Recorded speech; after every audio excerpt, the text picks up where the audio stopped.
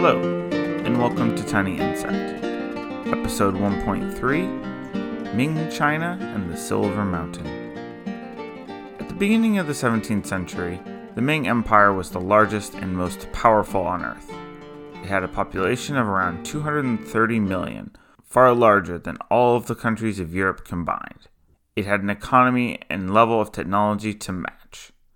State government apparatus and bureaucracy were far more effective than their contemporary states in Europe.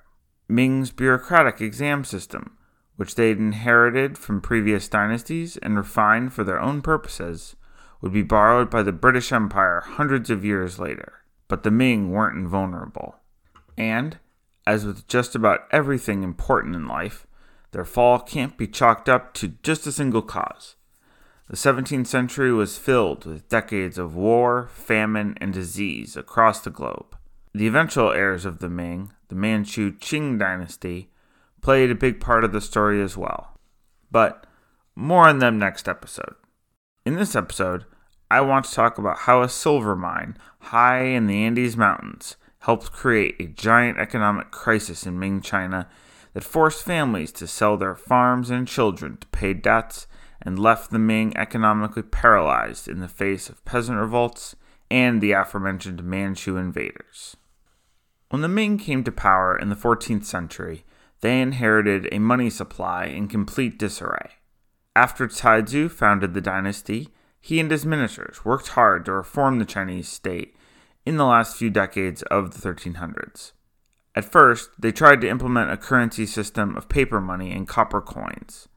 Commercial transactions in silver were banned, and taxes were mandated to be paid in government-issued paper currency. This wasn't a bad idea on the face of it, but the Ming were better at conquering than they were at monetary policy, and it was a complete failure. There wasn't enough copper coins for people to use, and they printed more paper money than the system could bear. Silver continued to be used in commercial activities in spite of the official prohibition. In the early 1400s, the Yongle Emperor, who we talked about a lot last episode, switched paths and reopened silver mines under the government's control.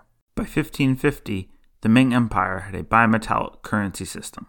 State-minted copper coins were used mostly for local transactions, and silver for long-distance trade and for paying taxes to Beijing. Silver was valued by weight and minted into ingots or bullion by private mints.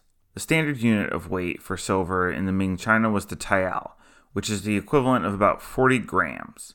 That's 11 tael per pound. But in reality, pieces of silver came in different sizes, a little larger or smaller, with different levels of purity. There was no universal standard. For simplicity, I'm going to refer to everything by weight in taels as a quote-unquote standard unit of reference and conversion, but know that this wasn't the reality on the ground. The supply of silver in the empire was determined by private merchants and market forces. That is to say, it was determined by its price and availability. Copper coins were used for everyday transactions over short distances.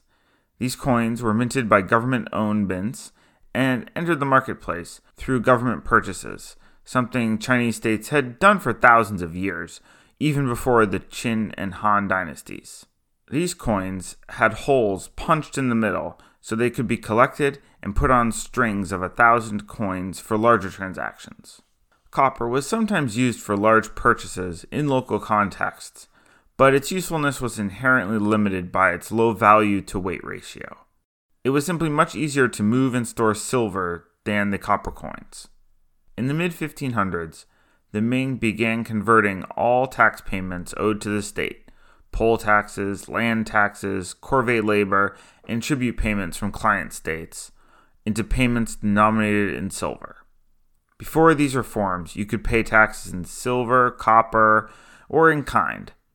After the reforms, if you only had copper coins, you had to buy silver at a money shop, or pay your tax collector enough that he could have it converted before sending it on to his superior. The goal of the reforms was to simplify everything and increase tax revenues. By 1570, silver made up 90% of taxes received by the central government. This new silver-based tax was called the single whip tax. Single whip reforms drove up demand for silver, both in China and across Southeast Asia and Korea, as those states had to convert all of their tribute payments into silver. This trend toward a silver-based money supply coincided with a growing population. By the year 1400, and in the shadow of the Black Death, Ming China had about 70 million people. Its population recovered and grew and grew. How high, though, is a matter of debate. I've seen estimates from 160 million to 250 million.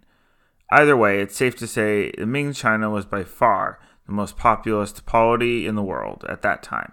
Yields of rice, the most important grain in China, increased as new varieties and techniques improved. More land came under cultivation. Long-distance trade of grain and other bulk goods, always fairly common in China compared to other parts of the world, increased.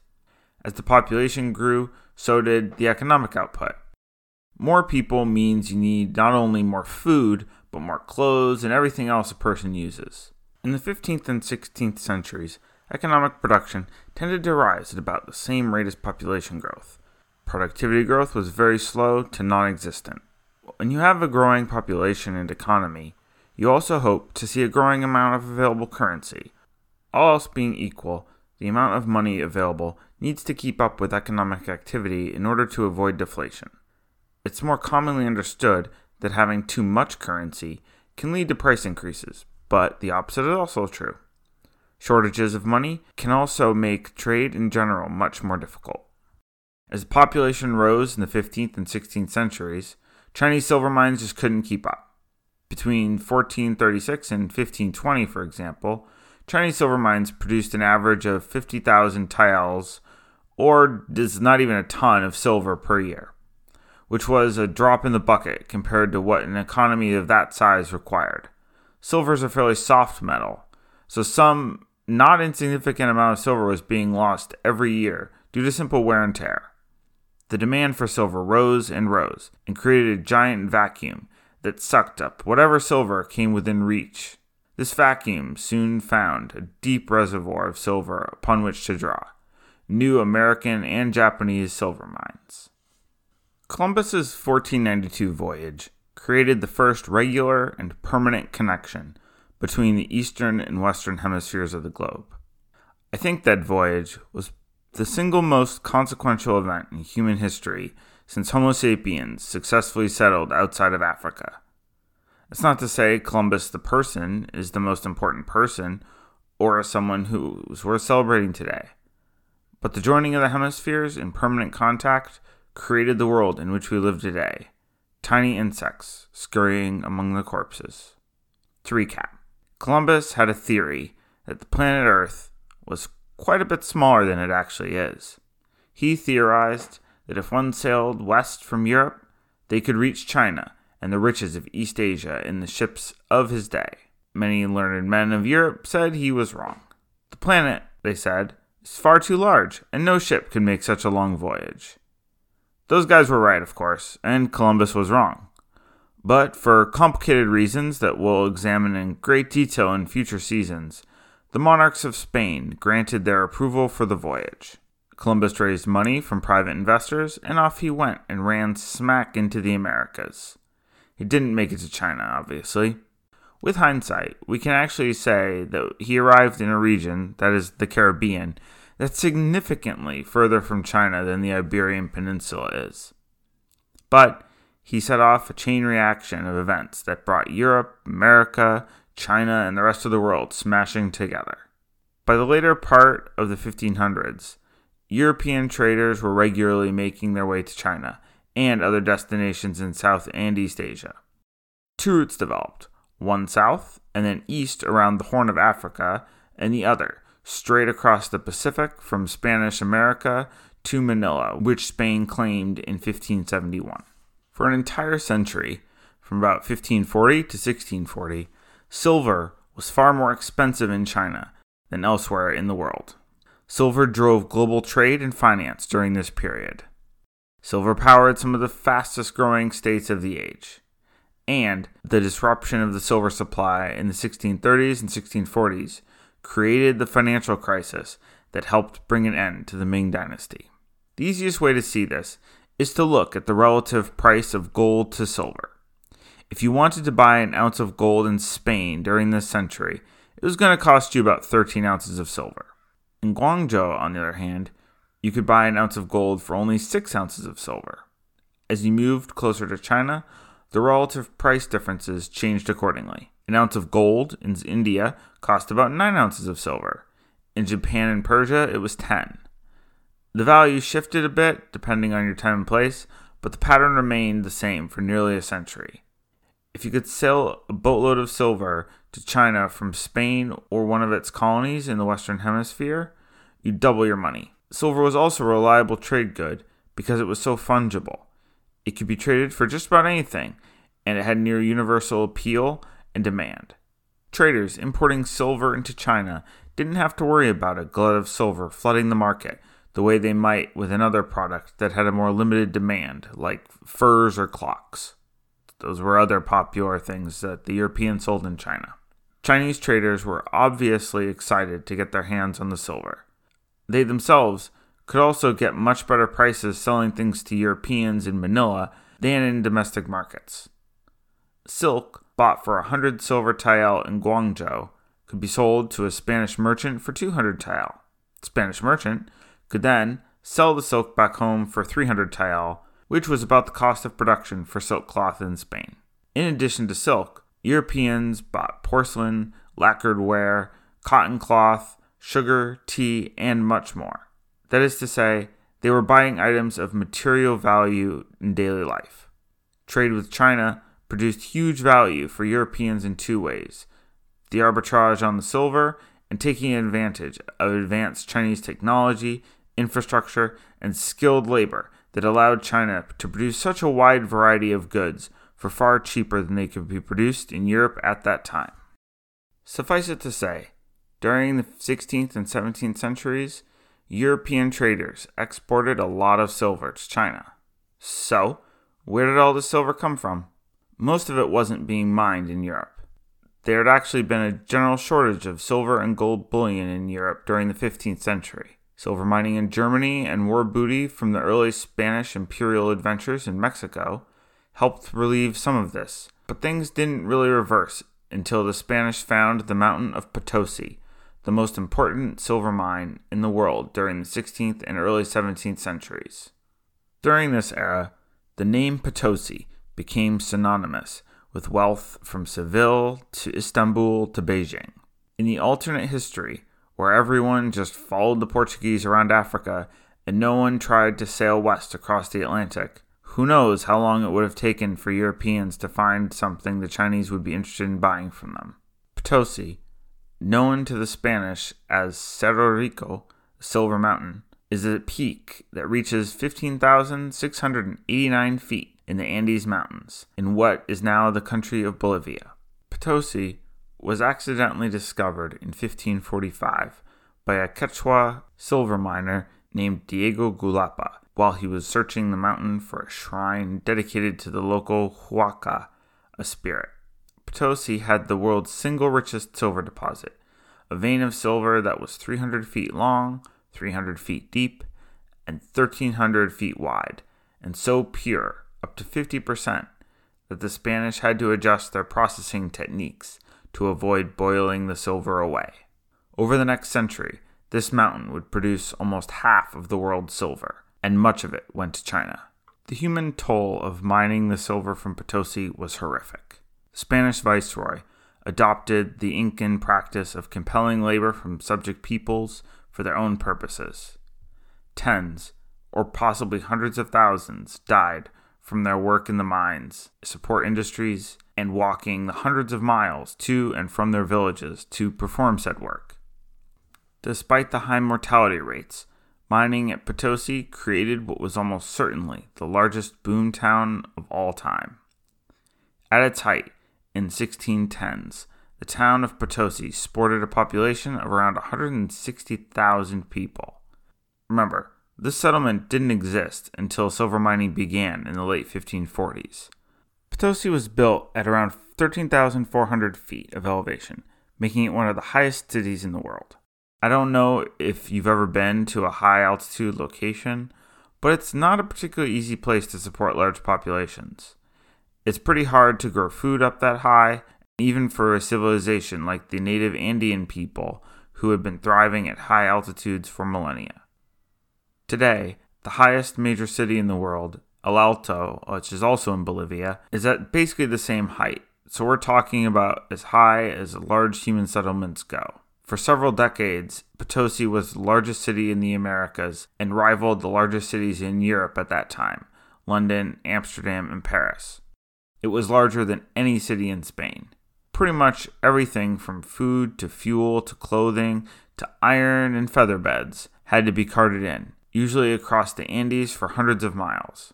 At Potosi's height in the 1610s, the settlement of Tucumán, 600 miles to the south, sent 4,000 cattle to slaughter and 60,000 mules packed with all kinds of supplies. A one-way journey from Lima on the coast took 2.5 months. Potosi was also among the most cosmopolitan cities at the time. Chris Lane, whose work I'm relying upon for much of this, writes that Andean women ran the open-air markets, selling everything from produce grown in the valleys below to silks from China and Venetian glassware and Indian cottons. Enslaved African men worked in the royal mint. Street fights broke out among Basques and Extremadurans. There were communities from Portugal, the Netherlands, and Italy. A few East Asian slaves were brought to Potosi in the 1610s. Potosi was a global city. Getting a handle on how much silver Potosi actually produced is hard. Smuggling was rampant, and it makes reconstructing trade flows difficult. Some of the silver went directly from Potosi to Acapulco and then across the Pacific to Manila. Some silver traveled to Sevilla, only to be smuggled to Portugal. Silver was smuggled overland from Peru and down to the Rio de Plata, to Buenos Aires, across the Atlantic, where it was often used to purchase slaves. The Portuguese sent shipments of silver around Africa to the Portuguese colony at Goa in western India, where it was pooled together with silver from other sources for the trip to China. In a third route, the silver would be traded or smuggled to Amsterdam or London, and then brought to China via their East India trading companies to purchase goods for export to Europe. It's not that all the silver went to China, but the constant hum of that Ming silver vacuum and the potential for profit pulled American silver in from all directions. Between 1550 and 1640, the silver trade also brought huge amounts of wealth to Europe. The Habsburgs themselves took their royal fifth on everything that wasn't smuggled. Profits from American silver and the trade to Ming China paid for the Spanish Armada and its attempted invasion of England. It financed war against the Ottomans across the Mediterranean. It financed the consolidation of the Spanish-American colonies and the conquest of the Philippines. American silver paid for Spain's wars against the Dutch Republic and paid for the armies that ravaged Europe during the 30 Years' War from 1618 to 1648. We'll never know exactly how much silver flowed into China during the silver boom. I've seen all kinds of estimates that vary based on sources and the assumptions they used. The most comprehensive studies I've found estimate that between 1571 and 1635, the flow of silver from Europe to Asia was around 150 tons a year, much of which originated at Potosi and other New World mines, but some of which was mined in Germany and other parts of Europe.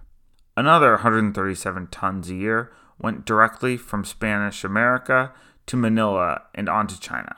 Add it all up, and that's over 18,000 tons of silver during this period. That's the weight of 89 Boeing 747 airplanes, moved from one side of the globe to the other by raw muscle and wind power. American silver transformed the world's silver supply. Between 1500 and 1800, silver production in colonial Peru and Mexico was, conservatively, 150,000 tons.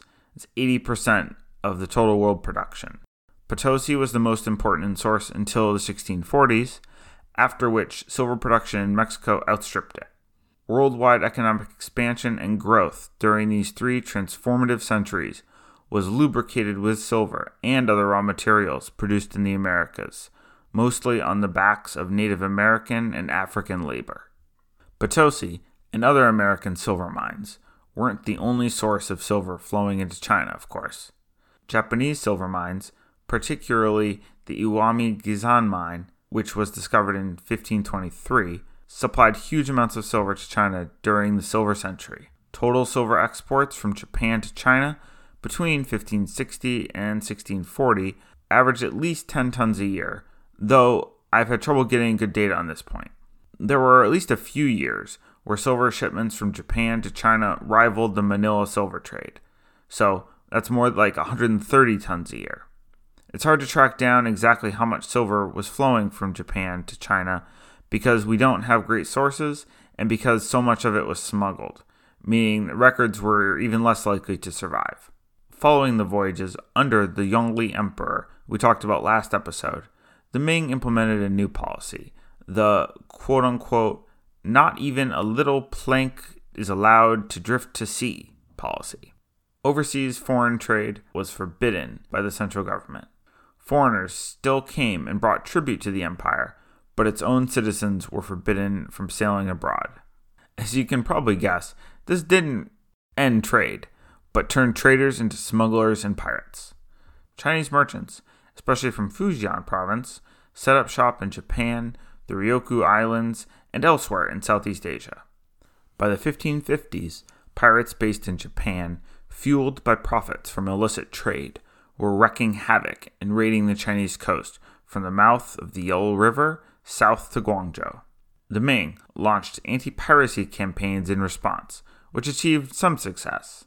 They also began allowing 150 ships from Fujian to trade abroad every year. In 1557, the Ming allowed a new barbarian tribe, the Portuguese, to set up shop on a small, relatively uninhabited peninsula near Guangzhou.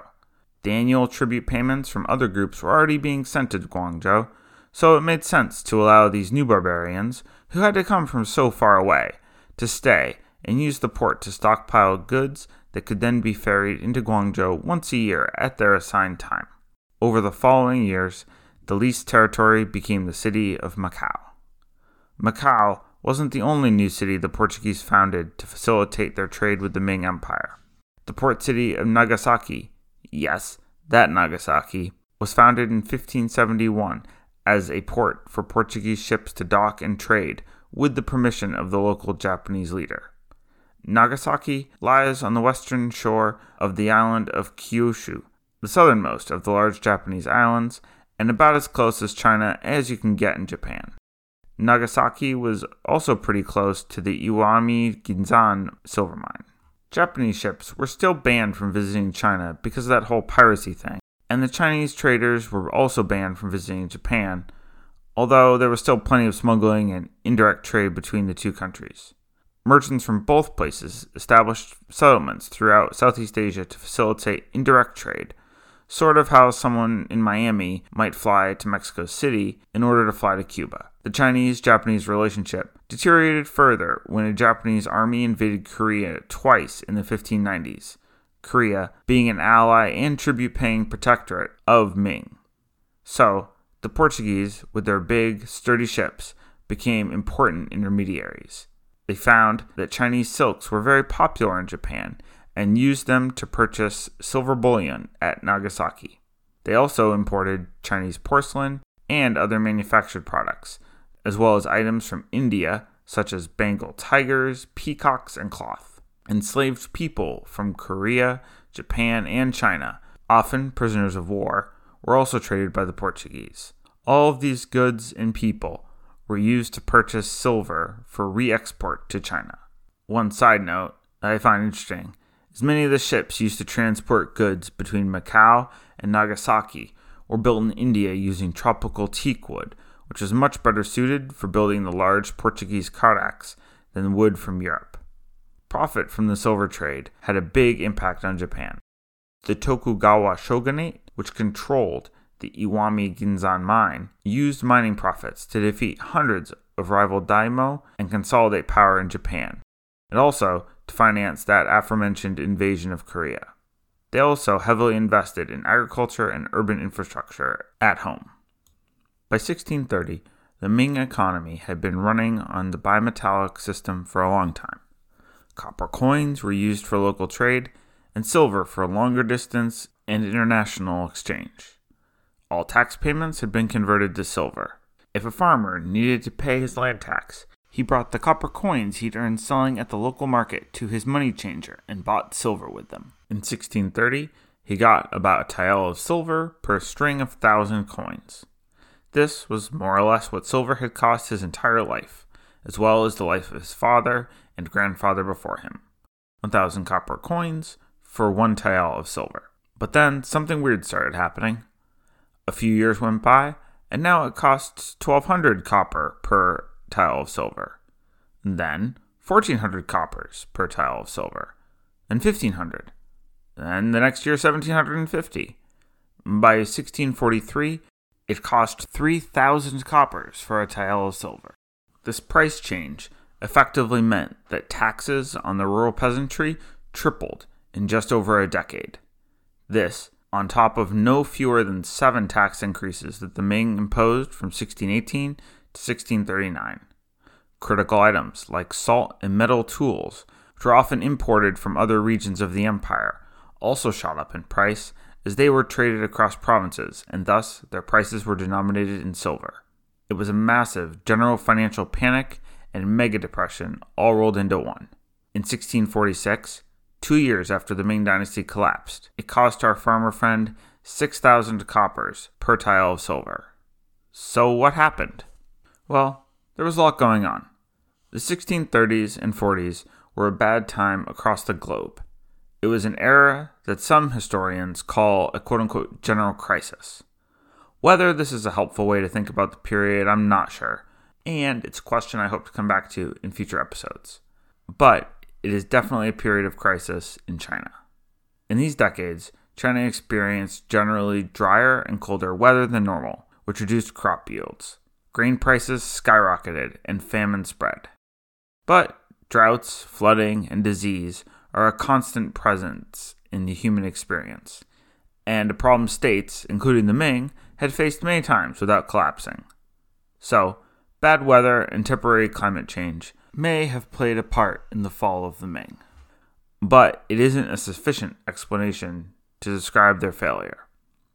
Some of the worst weather came after the collapse of the Ming in the second half of the 17th century, and the new Qing state grew only stronger, even if their subjects continued to suffer. In nearby Japan, which experienced the same kind of climactic disruptions, the new shogunate survived. The Ming did not. And I think the silverization of the Ming economy and a collapse in the supply of new silver is an important part of that story. Even before the crisis hit, the Ming had mismanaged their finances in the late 16th and early 17th century. Among the most pressing issues was the cost of the army. By the early 17th century, the cost of the Ming army, which was now mostly mercenaries, had risen to 4 million silver tael a year, up from merely 500,000 in the late 1400s. This seems to be mainly driven by an increase in wages, from 6 tael a year in the 1550s to 18 in the early 1600s. So, the Ming weren't in great shape anyways, and then the silver stopped coming. The problems started halfway around the world in the boomtown of Potosi. Street fighting between the Basques and Catalans erupted into near civil war in the 1620s. A giant flood in 1626 wiped out half of the mines and killed hundreds. That was followed by a drought, then more floods, and then a measles outbreak. Silver production dropped. There was also a great deal of fraud and debasement at the mint in Potosi, which Chinese traders noticed quickly, and they began rejecting shipments of silver coins from the Potosi mint. In 1634, King Philip IV of Spain announced new restrictions on what could be shipped from Spanish America to Manila. Spanish officials launched a crackdown of illegal trade out of Acapulco, much of which was financed by smuggling silver. The effect was felt immediately across the Pacific. Spanish traders in Manila didn't receive enough silver to buy the goods they wanted. Probably since they'd been trading for decades, Chinese merchants extended them credit and kept selling to them for a few years. They tried to keep things going as normal. But the silver never came, and after a couple of years, both the Spanish and Chinese merchants were ruined. The disruption and lack of profit during these years may have contributed to the outbreak of violence in the winter of 1639-40, in which Spanish soldiers massacred 20,000 Chinese residents of Manila, though a similar event had taken place a few decades before, so the relationship may not be there. Either way, there was a massacre, and the trade links between China and Manila were over for a while. To make matters worse from a silver trading perspective, Portuguese traders operating out of Macau stopped visiting Manila in 1642 after learning that Portugal had launched a rebellion at the end of 1640, ending decades of union between Spain and Portugal.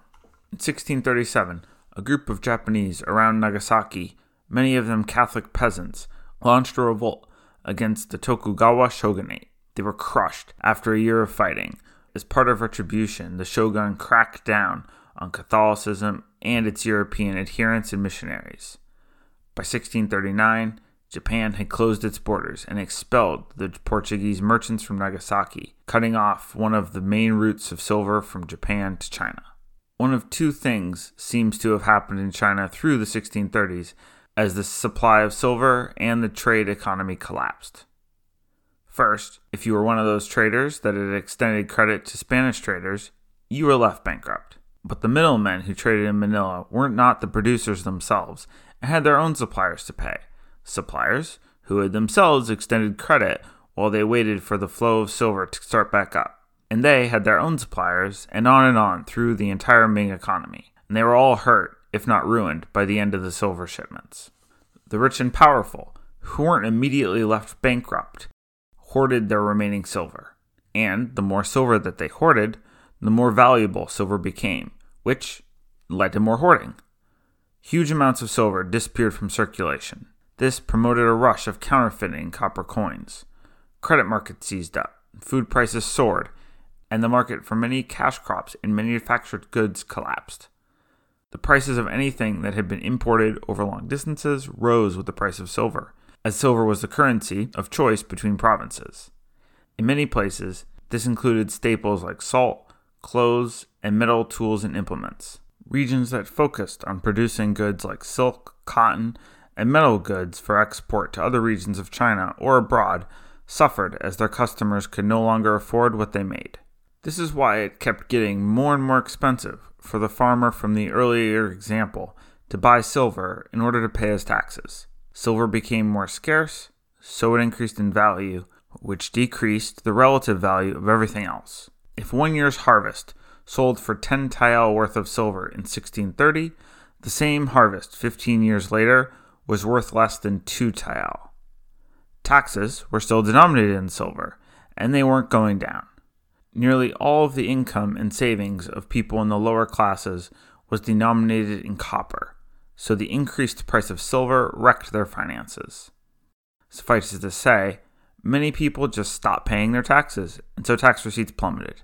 To make matters worse for the Ming, regional government officials also hoarded money instead of spending it or passing it along to Beijing, thus removing even more silver from the economy and denying the central government the revenue it needed to stay afloat and pay its soldiers.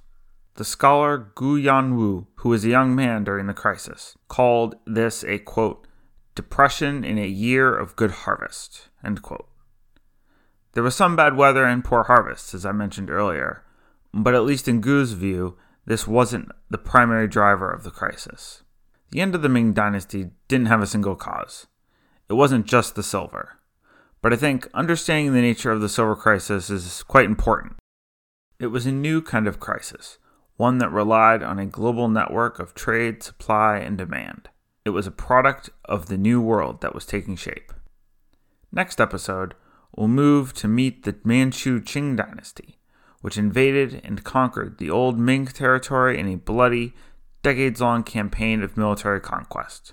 The new Qing Empire would oversee unprecedented growth in both the geographic size, population, and wealth of China. Thanks for listening. If you enjoyed the episode, please leave a 5-star rating and review. Ratings and reviews help other listeners find the show. If you have any feedback for the show, questions or comments, you can find me on Twitter. I'm @TinyInsectPod. Thanks.